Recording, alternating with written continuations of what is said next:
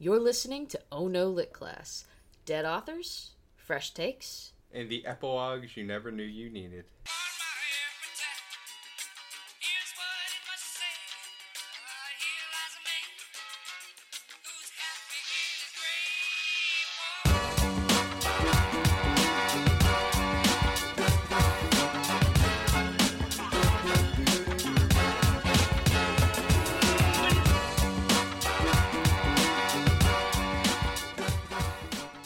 Welcome to Oh No Lit Class, the podcast that's written whole entire dissertations on postmodernism and still can't explain what postmodernism is. I'm Megan.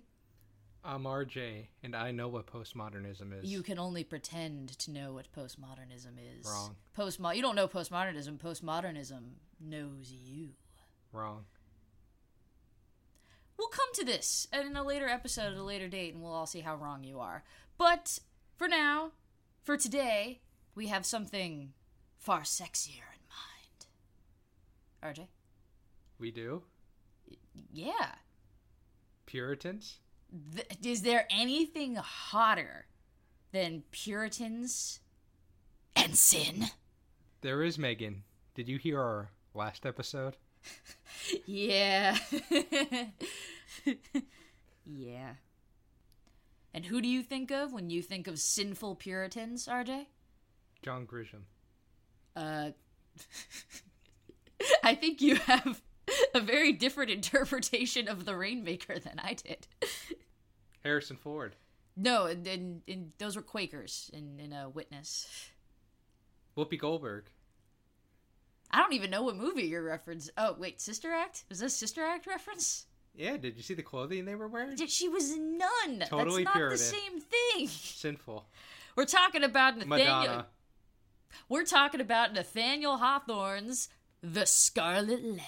The tragic tale of angst and guilt and hot Puritan sex that makes God sad. So it's epistemology. Eh? Isn't epistemology like a... yeah, it's a letter. Written, yeah. Yeah. So it's a letter written in scarlet. That wasn't even a good joke! So I feel like most people are kind of at least familiar with the Scarlet Letter. It tends to get pushed on high schoolers, I'd say nearly as much as Romeo and Juliet. And if you're not familiar with the book itself, then at least the idea of that the Scarlet Letter is shame. Because the whole book, that's what the whole book is kind of about. But in order to understand Scarlet Letter, the book, we have to learn about the man behind the book, because that's what we do here on every episode. I mean, I feel like you ought to have caught on to that, by now. So, RJ, tell us about the man, the myth, the tightly wound legend, Nathaniel Hawthorne. Nathaniel Hawthorne. Jorn. He was Jorn. That's like being born while wearing jeans. Born on the 4th of July, 1804. Like a good American. All right, then. Lived until 1864. He's considered to be a dark romantic, which we'll talk about later on in the episode. He was born in Salem, Massachusetts, like any good offspring of many, many Puritans. He was born into a pretty wealthy family, as his family had been in Salem now for a few generations. His ancestors included John Hawthorne, who was a judge during the Salem witch trials. In particular, John Hawthorne was the only judge to never repent for his role in the Salem witch trials. Because of that, Nathaniel Hawthorne changed the spelling of his name. That's why Hawthorne is spelled Hathorne. He took out the W after the... No, he added the W. Oh, shit. Have you not... I read my note wrong. You don't know how to spell. Yeah, no. Okay, I'm going to fix it. Shut up. No, it's funnier to say. Nope, RJ can't spell. He added the W to his name out of the shame of... the name shame of... The name shame. The name shame of the judge who was just like, nah, them witches deserved it. I regret nothing. Following in his grandfather's footsteps, his father also was a judge, so Did he also burn witches? No, it was over by then. I mean, I guess. He might have, like... The witch trials didn't go on forever. He might have burned them recreationally, as a hobby. They pressed him in stone. And I know you know that because you were there. Yeah, it's true. I was there, and they had that. We went to Salem, and they had that one thing, that one dude's last words, when they were, in fact, pressing him, like, carved into the stone, and his last words were, "More weight," because he was a fucking badass. But anyway, continue. Hawthorne's family never really moved out of Salem, which is why Hawthorne was born in Salem. So, the Hawthorne family took the Mayflower, landed at Plymouth Rock, basically stayed there. Hawthorne had a pretty normal childhood. The only thing of interest I really saw researching his childhood is when he was 10, he was playing bat and ball, and he hit his leg, and he became lame for a year. I feel like a dick laughing at that. How old was he? 10. He went out, played some bat and ball. Gonna play some bat and ball. Hit his leg, lame for a year. Several physicians couldn't find anything wrong with him. That he was faking it, that he was being a little shit. Like, oh, my leg. Ow. After a year, he miraculously recovered and went on with his pretty normal life. Did he ever play bat and ball again? Unknown. I'll assume yes. Not much of note really happened to Hawthorne. He didn't really start writing when he was all that young. He went to college, and then he stayed in what he called his owl's nest in his family home. Never really strayed far from home while he was still a bachelor. And he would read, he would write a little bit here and there. In his more formative days, I'm talking like his 30s, so not exactly super formative. Sort of post-formative at that point. That's when he was writing short stories like Young Goodman Brown and The Minister's Black Veil. He basically was working government jobs. He was a weigher and gauger at the Boston Custom House. Do you have any idea what that means? No. All right. At some point, he was also a surveyor. He was into women. In his 30s, he had public flirtations with local women, including Mary Silsby and Elizabeth Peabody. And hot. After having a hots for them, he decided to dump Elizabeth Peabody and got it on with her sister, Sophia Peabody, who he eventually married. A scandal. This is a move I can support. You date the older sister to get to the younger one. Ew. You're saying that like that's a thing you've done. Way to go, Nathaniel. Yeah, are you dating me to get to my younger brother? The simple answer is yes. Now, once he got with Sophia, she was a transcendentalist. Nathaniel was not.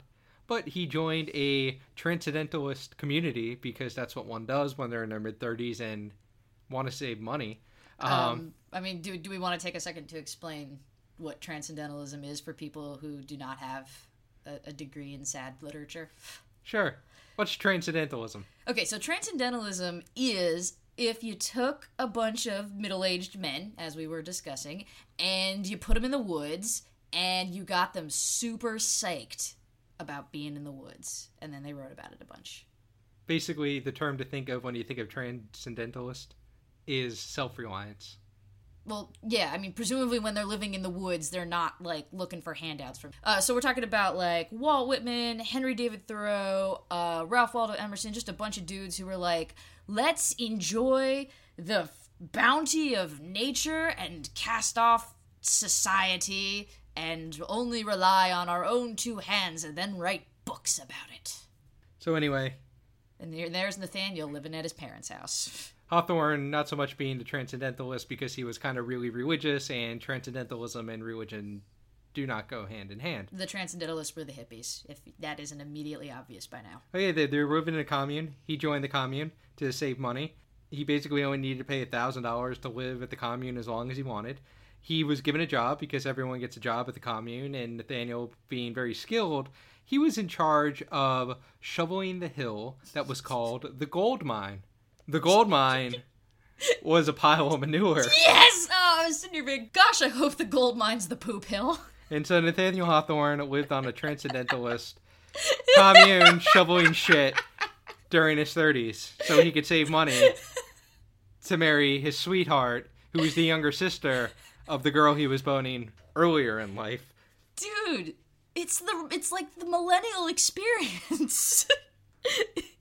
Who says this isn't relatable to today's youth culture? Ralph Waldo Emerson was part of this commune as well, or he would come and go. He said both Hawthorne and his wife were very reclusive. Apparently the two of them only liked each other. They didn't like anybody else in the world. He referred to the wife as his dove. His wife protected him at every turn, which we will get into. His first novel was called Fanshawe. And he wrote it. He published it. No one read it. No one liked it. No one bought it. And this hurt him. That's a growing theme here on Oh No Lit Class. And so what he decided to do was basically buy up all the unsold copies, which was all of them, and he burned them all, and basically the rest of his life he said he never wrote such a book. Fanshawe? What? No, wasn't me. Someone else. His wife was so dedicated to him that even after his death, and she was shown the book, said he never wrote such a book. Dude, she was ride or die. Yeah, she was with him the whole way. I did look up the synopsis of Fanshawe. What a ridiculously bad novel. Oh my god, do tell. Basically, it boils down to this. A young woman named Ellen, very attractive, has all the boys in the hood running after her, including Fanshawe. And Ellen gets kidnapped by the evil fisherman. Like, no joke here. I don't think he ever gets a name. He's just like the evil, unnamed angler. Wow. And his wife could never admit he wrote the book, even one being shown a copy of the book. That's because she a real one. The other notable thing about Hawthorne was he was very much part of the political game, both in Massachusetts and in Washington. He was a Democrat, self-identified, and because he was so involved in politics, a lot of the state jobs he had came and went. Because if a Whig was in power, Hawthorne would get fired because he was a Democrat. If a Democrat was in charge, he would get his job back. And it went back and forth like that. Hawthorne wrote a biography of Franklin Pierce, one of our lesser-known presidents. If you had said Franklin Pierce to me right now, I would not have immediately been like, yes, of course, one of our presidents, so... He's in the Hall of Presidents. Yes, as all presidents are. It doesn't mean I know them. I'm not living in the Hall of Presidents. What's interesting is that at the time, writing a biography about someone running for president, which is what Hawthorne did in 1852, was kind of looked down upon. That it was just like political writing, that you kind of just make the guy look good. And he wrote the biography 2 years after he wrote The Scarlet Letter, which we'll talk about, was a huge novel that it sold immediately. Like, Hawthorne was really famous at this point, and people were kind of surprised he wrote a biography for Franklin Pierce. But apparently the two of them were college friends, and so Hawthorne kind of felt like he owed it to the guy. What's interesting is how Hawthorne speaks about slavery. Oh, boy. So Hawthorne being a Democrat and Pierce being a Democrat, they were Northerners who kind of sided with the South in this antebellum American post-Civil War world they were in. And the issue of slavery was still around. So writing about Pierce and his own beliefs about slavery and how to solve the issues of slavery, Hawthorne said, quote, that slavery could not be remedied by human contrivances, but rather, over time, it will vanish like a dream. Just don't think about it, and then it won't be a problem anymore. It's good. Don't worry about it. Right, that it was just going to go away, that even though Franklin Pierce didn't speak out against slavery, wasn't going to stop it. Don't worry about it, guys. Vote for him because slavery is just going to go away on its own anyway. I mean, that's very Puritan. It's God's will. Whoosh. What became very problematic for Hawthorne, living in Massachusetts, and then writing this biography, is that the same year he wrote this biography, a little book called Uncle Tom's Cabin was published. And Never heard of it. so people were really against slavery. And so he lost basically all the friends he had. And because of this, he told Pierce, after Pierce was elected, "Yo, bro, you owe me. You owe me big. I took a fall for you." I talked about how slavery was just going to magically go away for you. And so Hawthorne became the ambassador to Liverpool. Pretty cushy job. I guess. Gotta live in England. All right. Sure. Neat. It's better than shoveling out the poop hill, I guess. Yeah, he moved on. And that's the life and times of young Nathaniel Hawthorne. Shit digger. You did mention that at one point, Hawthorne was working in a custom house, doing something called weighing and gauging, that we still don't know what that is. Indeed. And so that's relevant because the way that the Scarlet Letter is framed, for whatever reason, is that the book doesn't even open with the actual story. It has this kind of weird framing device of some dude working in a custom house. Oh, what? That's so weird. Like, what are the odds? And he's bored, and he hates his job, and he's like, I can't advance anywhere because nepotism. And at some point in the custom house, he finds, like, this faded, embroidered letter A and these writings, and it's the story of Hester Prynne and the Scarlet Letter, and he's like, oh, neat, I should write it down as a novel. Wouldn't that be cool? So the narrative proper opens by just spending an absolutely ridiculous amount of time describing the door to the town prison. And next to the cold, sturdy, restrictive door is a colorful, beautiful, sinful rosebush. So yeah, the symbolism in this book is very subtle.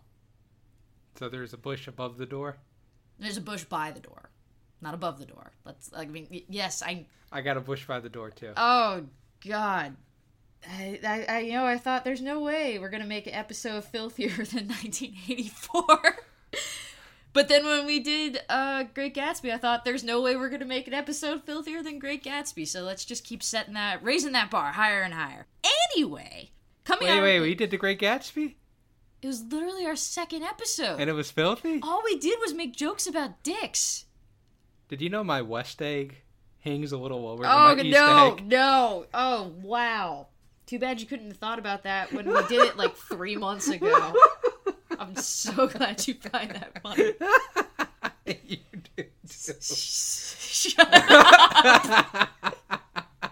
Why couldn't you have come up with that at the time? I'm feeling a little West egg today. Okay, stop. Can we start the book, please? My rosebush. Okay, nope. Needs a little trimming. Gross. Coming out of the prison is our protagonist, Hester Prynne. She's in trouble because this is Puritan times and she did a dirty, dirty sex without being married and made Jesus cry 1,000 tears. The townspeople have figured this out by putting 2 and 2 together when a baby pops out of her. We learn that Puritan punishments are public and take place in the market square so that everyone can watch and judge you. And the guys are just watching, jerking it. In the Puritan fashion. So muted. Just a very repressed, muted, reserved jerking. So Hester's punishment is that she has to wear a big old letter A for adultery on her chest for the rest of her life so no one forgets what a dirty whore she is. A's for analingus. Ew! And then they get mad at her because the letter A that Hester sewed onto her shirt or cowl or smock or whatever they wear back then is too pretty. The nerve. How dare she? And then they make her stand with her newborn baby on this big stage thing in the square that pretty much exists solely for public shaming so that everyone can yell things at her because they are filled with God's love. She should have owned it. Should have been like, Well, maybe that's that making the A like really pretty and ornate was her owning it. At this point, at the back of the crowd, there's a hunched over dude just kind of like checking things out. And Hester recognizes him in like an oh shit kind of way. And he legit does like the finger over the lips shh thing. And it's really creepy. And then he turns to the nearest stranger and is like, who dat? And they're like, that's Hester. she's married to some dude who was supposed to meet her here from England like 2 years ago, but never did. And then she had this baby, so we know she did a dirty sex. And he's like, hot. Who'd she do it with? And that's the thing. Hester won't say. Every girl has her secrets. So everyone wants to know who diddled her doodle. Even the town pastor, Reverend Dimsdale. Hey, neighborino. Who gets... Did you diddle or doodle, neighborino? Hey, diddly doodler. So he gets all up in her face and he's like, yes, Hester, tell us. Tell everyone who did this thing, even if he's a very important public figure in the community and also too much of a little bitch to do it himself. Hester, do you see me winking at you? And Hester's like, nah, bruh. Once they feel like she has had an adequate amount of public shaming, they put Hester back in prison, and the mysterious hunch dude, he introduces himself as Dr. Roger Chillingworth and says, please ignore the hilarious lack of subtlety in my last name and trust that I am an A-plus dude and also leave me alone with Hester in her prison cell, even though you just met me. And they do. What's the worst thing that could happen? Another baby? I mean, in Puritan terms, yes, that is the worst thing that could happen. But every baby is a blessing. Yeah, unless you had it out of wedlock, then it's a demon baby, which we're gonna get to. So, it turns out Roger is actually Hester's long-lost husband, back now for some reason. And he's like, okay, kind of mad about the whole being cheated on thing, but also, I acknowledge that I did just sort of vanish for 2 years, and you're young and hot, and I'm old and gross, but, you know, whatever. Area code rule. I don't think they had area codes back then, so maybe it was more like country rule. Like, I was in England, you were in America. What are you talking about? They had area codes. It was 3. 3? Yeah. You hit 3 before you dialed the local number. Okay. And Roger says, tell me who did this because I want to punish him. Spanky, spanky. Sort of the opposite of that, but also kind of not really. But either way, Hester's like, nah, bruh. And Roger's like, whatever. I'm going to figure it out eventually, even if it takes a comically unpractical length of time. Also, don't tell anyone I'm your husband. Because reasons. And she agrees to this. Because reasons. I don't know why she agrees to keep the fact that Roger is her husband a secret. I don't understand what would benefit her to go along with that. Well, I mean, at this point, I think she was trying to think, going forward, how was she going to have a life in this town? And so at least he's an outlet, which she winds up losing. And the guy who fucked her loses him too. And so she winds up being alone the rest of her life with her kid. Sad. But the husband's back, so maybe try to placate him, so maybe he'll rescue her in the end. He'll feel he has a duty towards her. Wow. I mean, I was just going for a joke, but that was like actual plot analysis. She did it for the D. All right, there we go. But anyway, he doesn't even want to, like, save her or rescue her or protect her. He wants... The fucker. He wants to destroy the dude who fucked her. So eventually, Hester is released from prison and gets a house on the outskirts of town and spends her days being shunned. Shun the sex woman. Shun her. At times, she's like, this is bullshit. Like, I'm chilling in my cottage, making clothes for the village that people love, but everyone's still being an asshole to me. Being a Puritan is straight garbage, but then other times she's just like, oh, I am the greatest sinner in the world. None are worse than I, Hester Prynne. Bring me my Evanescence CD. So her baby... Devil baby. Yes, her devil baby, who she names Pearl, grows to some vague age... And size. Yeah, it's true. It kind of shifts. Like, is she 3? Is she 5? Like, Hawthorne had trouble committing and also possibly had never seen or spoke to an actual child at all in his life. I don't think you come across many kids if you're a shut-in and your outside exposure is a shithill. Not too many kids at the Transcendentalist shithill. Nope. So no, Billy, it's not safe. Don't play near the shithill, Billy. Don't put that in your mouth. Billy, what'd I tell you? And that's how Billy died.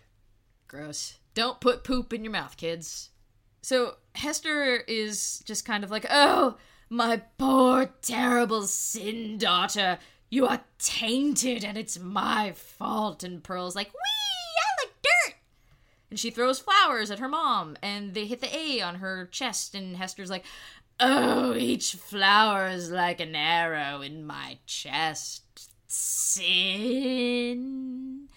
And Pearl's like, Jesus, Mom, chill the fuck out. The biggest punishment was her having to raise that kid. Hey, you know what?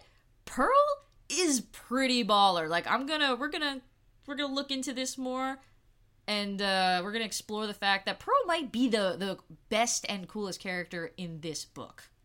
Okay. Unlikely. But the townspeople, on the other hand, think that she's a devil child. So that's why Hester and Pearl have to go meet with the governor, because they might actually, like, they're considering taking Pearl away from what? It's governor. The governor. There you go. Well, they're in Puritan land. They're in America now. They say it like Americans. The governor. The governator. Yeah. That was a bad joke. After they spoke in Salem. Yep. Back in the 1600s. I don't think they said governor. Now they dropped the accent just halfway across the ocean? Yeah. They just threw it they threw it overboard. Yeah. Yeah. Fuck this. We're American now. Here's your rocks. Here's your natives to subjugate. Here's your cheeseburgers. Welcome to America. Which didn't exist in the 1600s. They didn't have that identity yet for another 130 years. They didn't have cheeseburgers either. Let me have my joke. So they have to go meet with the governor to decide if Hester can keep Pearl. And so the meeting consists of Hester and Pearl and the governor, of course, and the Reverend Dimmesdale as the spiritual representative for the town, and also Roger Chillingworth. Like, why is he there? For plot reasons. Ah, yes, of course. For plot reasons. Except not really even for plot reasons, because here's what happens. They say, why do you think you get to keep your kid? Hester says, 'cause she's my fucking kid. And they're like, that's not good enough. Let's make sure you aren't raising her in the devil's ways. And they ask Pearl who made her, and they're expecting her to say God, because that's like a catechism thing, like, who made thee? And then the little kid goes, God! But she's like fucking 5 years old, and instead she's like, I came out of a rose bush, because that's the last thing I saw before coming in here. Can I have a candy now? And everyone is just horrified at the Satan child. But then Dimmesdale's like, nah, Hester should be able to keep her. And they do. So that whole thing's just a waste of time. And Roger doesn't even have any impact on that scene at all. So why is he there? Have you never seen a Jerry Springer show? You are not the father. No, that's a Maury show. Oh shit, you're right. Neither of which is on CBS. CBS, America's #1 network. We're still doing this, huh? We're still going to try for this? Hi, CBS. Speaking of Dimmesdale, dude ain't looking so hot these days. You could almost say it's like he's being tormented by a dark and terrible secret sin. Or something. I don't know. Could be anything. Indigestion. It ate some bad fish. Pepto-Bismol. They didn't have that, unfortunately. They had the cheeseburgers, had not perfected the Pepto-Bismol yet. So, luckily for him, though, Dr. Roger Chillingworth is here to help. He's going to make Dimmesdale all better. He just needs to figure out what's wrong by examining him physically, psychologically, spiritually, moving into his house and living with him, giving him long shirtless back rubs by candlelight. You know, doctor stuff. So he moves in with him, like I said, and they have long conversations about being spiritual. And Dimmesdale says something about how people can make themselves sick by not confessing their dark and terrible secret sins. And then he clutches at his chest, and it's been fucking years now, and Roger is only just starting to think there might be something fishy going on here? Because he's an idiot, I guess? Like, it's been years. He's like, I'm gonna figure out who did a sex on you, Hester. Nothing will stop me. I'm a doctor, and I'm really smart, and it's been like 5 goddamn years, and you've got Dimmesdale constantly being like, oh, gosh, I'm weighted down with a mysterious guilt, and Roger's just like, neat. At some point, Roger finds Dimmesdale when Dimmesdale has fallen asleep while reading, and this is where it gets a little weird, pops open the Reverend's shirt to take a little peek at the goods. Which goods? His rose bush? No, look, the shirt. He unbuttons the shirt. We are above the waist. It's still weird, but it's not that weird. So he peeks down the sleeping dude's shirt, and he is just so stoked at whatever he sees there that he dances out of the fucking room laughing with glee. Ho, ho, ho. Yeah, pretty much, exactly that. So I just want you to have that image in your mind of like a weird sort of hunched over, vaguely villainous looking man taking a peek under the V-neck of a sleeping priest, seeing something, and then just like dancing a jig of glee out of the room, like you do. So then we spend some time specifically with Dimmesdale, who is just the worst. Like, he's absolutely the worst. Now, RJ, if you haven't figured it out yet, I don't want to spoil it for you. Dimmesdale's the killer. No. He's the one who gave Hester a tickle with his pickle. Did he put his hand in the cookie jar? Well, I mean, he put his dick in it, but yeah, same idea. The fact that, he did it just eats at him every day, and he feels like he's just living this terrible lie, and he wants to confess to it, like, during his sermons, but he's too much of a little chicken shit to do it. So instead, at night, he beats himself. But even that is... No, not that kind of beating. Like, he whips his back. He, like, self-flagellates and stuff. But that is not enough to cease the guilt that lives in him, and my God... He and Hester fucking deserve each other because they are just both fucking extra-ass drama queens. In fact, he's such a fucking drama baby that he goes onto that shaming stage in the town square one night and is like, man, if only someone would come and shame me. Just out here in the open, waiting for some shame. But it's nighttime and no one's there because he's too much of a fucking coward to do it for real in the daytime. His kinks are his own. Don't kink shame. He doesn't want to invite anybody else, and that's okay. But he does, though. He super wants people to come see him. He just wants them to, like, do it without him having to do any work for it. So because this is a subtle book, who should be wandering around at night but... Batman. Yes.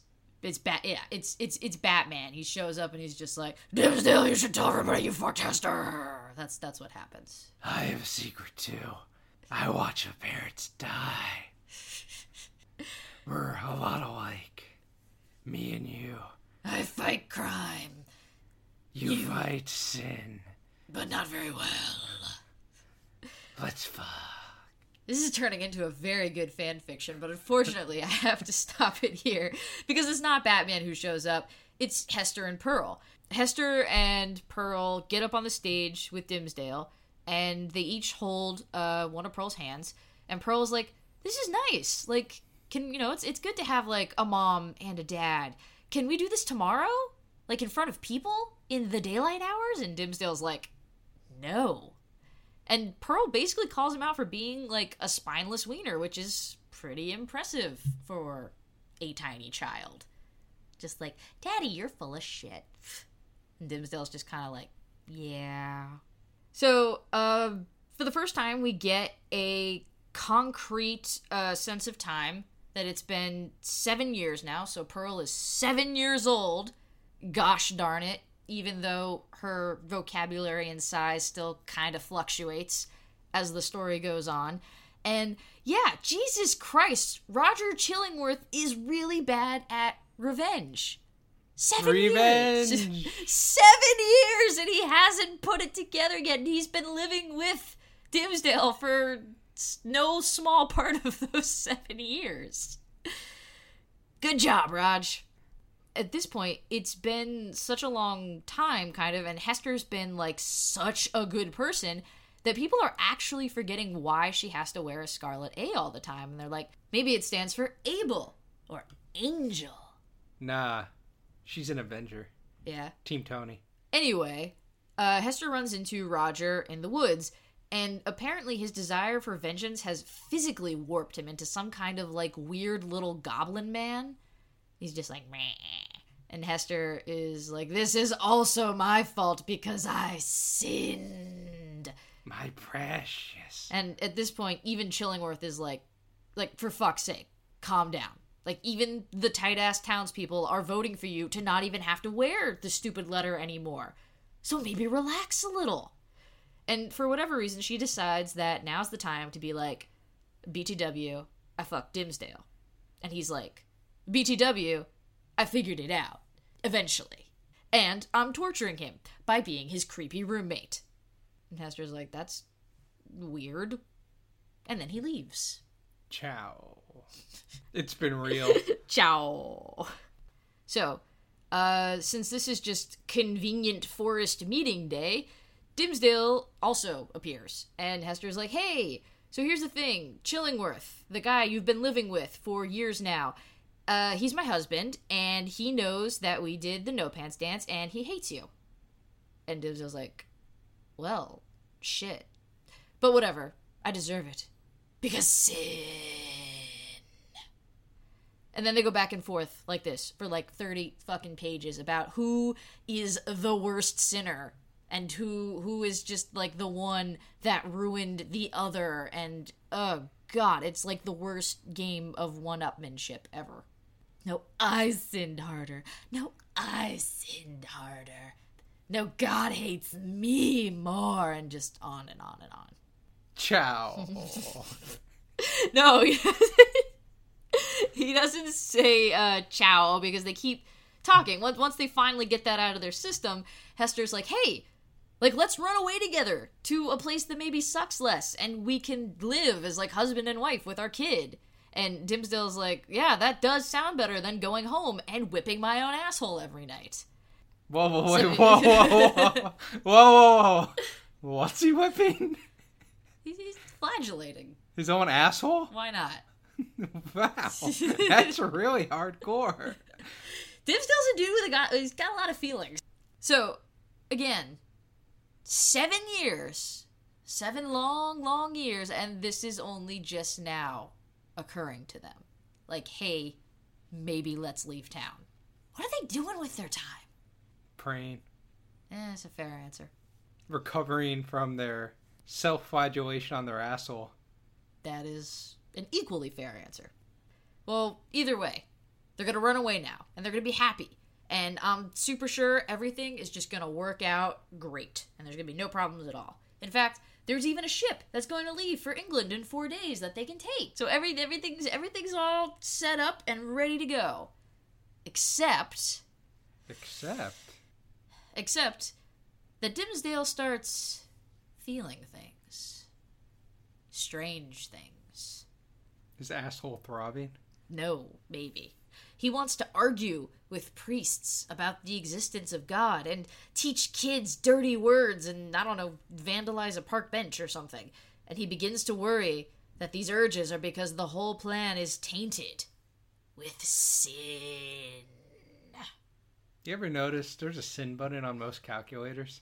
What do you think the deal is with that? You just need a little sin in your life. Hit the button.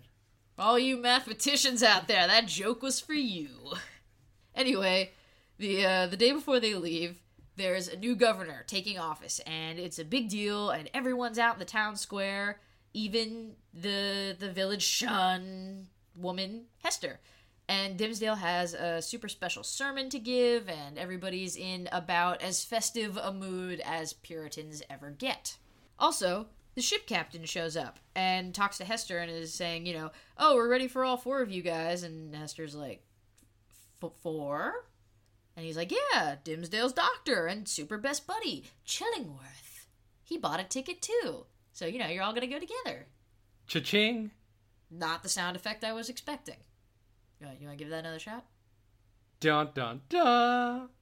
Dimmesdale, meanwhile, gives his sermon, but then does that thing in, like, every movie with a pivotal speech where he just tosses out the note cards, where he's looking at them and he's like, I was going to read you this thing, but I'm not going to do that anymore. So instead, beckons Hester and Pearl up onto the stage with him, and then he kind of points to them and he's like, I did it. We fucked. But because that's not nearly a dramatic enough reveal for our good Reverend Extra, he tears open his shirt and reveals a scarlet letter that has appeared on his skin through the sheer power of Puritan angst guilt. He's an Avenger also. But, like, it's on his flesh. Team Cap. He's a flesh venger. And you know what happens next? No. He dies. Who? Dimsdale. Which one is he? Yes, that's right. Dimsdale. He throws open his shirt, lets everybody in town see the weird, gross skin rash that he has manifested on himself, and then he fucking dies. It was just too much. It was. Just, oh, God, the drama. And everyone in town is just like, what the fuck just happened? And then they sort of all agree as a group to ignore it forever. The ultimate release. Yeah, kinda, actually. Gross, but yeah, kinda. But now that he has no one to torture, Chillingworth dies from just being a stupid goddamn idiot, and he leaves all his money, and it turns out there was quite a lot of it, to Pearl. Because why does Roger do anything? And so he's so wealthy that Pearl, the 7-year-old, is now the richest person in the New World. So it was a small loan from her father? Yeah, just like a small loan from her. Well, no, because he's not her father. That's kind of the crux of it. But So Hester and Pearl take the money and get the fuck out of town. Except Hester comes back some years later because I guess she belongs where the sin happened. But she comes back alone, without Pearl, who is presumably having a way more fun life. But she sends her mom lots of money and gifts, and the people in town love her because nobody remembers that weird shit from years ago. And she still wears the A because, of course, she does. But at this point, the A has lost all meaning, and it's just a weird thing the nice old lady who lives alone likes to wear. And when she dies, they put it on her gravestone as a mark of respect. Because irony. The end. So that's the Scarlet Letter. So, Scarlet Letter, as I mentioned earlier before we dove into the summary, big hit at the time. Basically sold out as soon as it hit shelves. People loved it, and they couldn't print them fast enough. It was actually one of the first novels to be mass-produced in America. Wow, that's a pleasant turn from what the people we talk about usually get. If you happen to have one of the first editions just laying around your house, probably sell it. From what I learned, you could get $18,000 for a first edition. Wow. Good for him. Good for him. Good for Hawthorne. Do want to talk really quickly, just because this is great. So, there are plenty of film adaptations of The Scarlet Letter. Whoop-de-doo, who cares? There's one adaptation that's worth talking about. It's from 1995. And it stars Gary Oldman as the Reverend Dimsdale. Anti-Semite. Yes. Gary Oldman, anti-Semite, kind of a bastard, as the Reverend Dimsdale. Demi Moore as Hester Prynne. Cougar. Rawr. And Robert Duvall as Chillingworth. Dude's like 100. Sure, but this was 1995. It was nominated for 7 Golden Raspberry Awards. It is so bad. Wait, you gotta look up the plot? The plot's not the book? No, the plot's not the book. Well, that's a problem. That's why it's so good. Okay, so Hester waits for her husband, and she falls in love with Dimsdale, and that part is kind of the same. And so Hester is imprisoned, and in this one, Dimsdale's like ready to declare his sin and be executed, and Hester tells him not to. And I like this. Not only does she have to wear the A, but also a drummer boy has to follow her around whenever she comes to town. And then Robert Duvall shows up, and he murders a random townsperson and then scalps him to make it look like it's a Native American.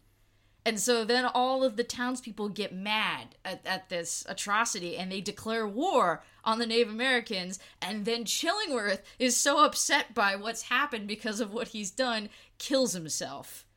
And then Hester's almost hanged for no real reason. And then Dimmesdale saves her by confessing that he's the father of her child. I don't know why that saves her from hanging, but he takes her place on the gallows. And then the Native Americans attack. And then everybody fights and dies. And then the Puritans become more concerned with concealing the fight from England than bothering Hester. And so she just leaves. With Dimmesdale.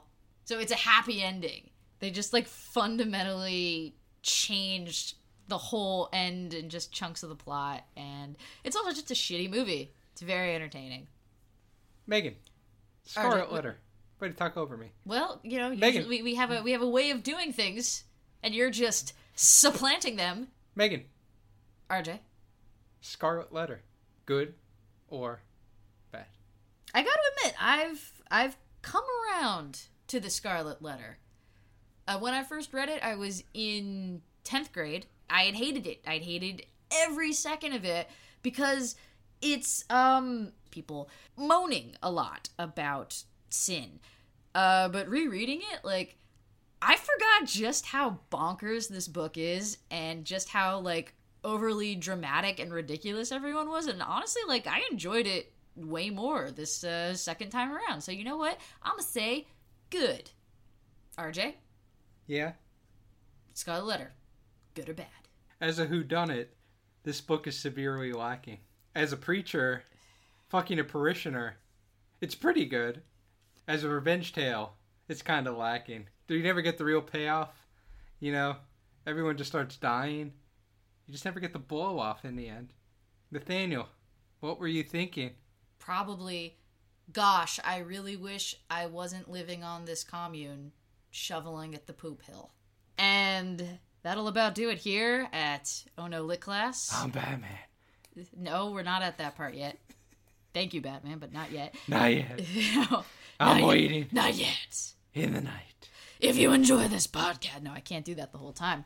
That hurts. If you enjoy this podcast, and you might, I don't know, it's a crazy world out there. God willing, someone enjoys this podcast. Subscribe to us on iTunes. Like us on Facebook. Add us on Twitter. Just, you know, do stuff. Say hi. Be friendly and sociable. The next episode should be on April 27th. This has been Oh No Lit Class. Don't whip your asshole. Don't whip your asshole, Billy. No, don't eat the shit, Billy. Don't eat the shit or whip your asshole, Billy. I'm Megan. I'm RJ. We love you. Bye.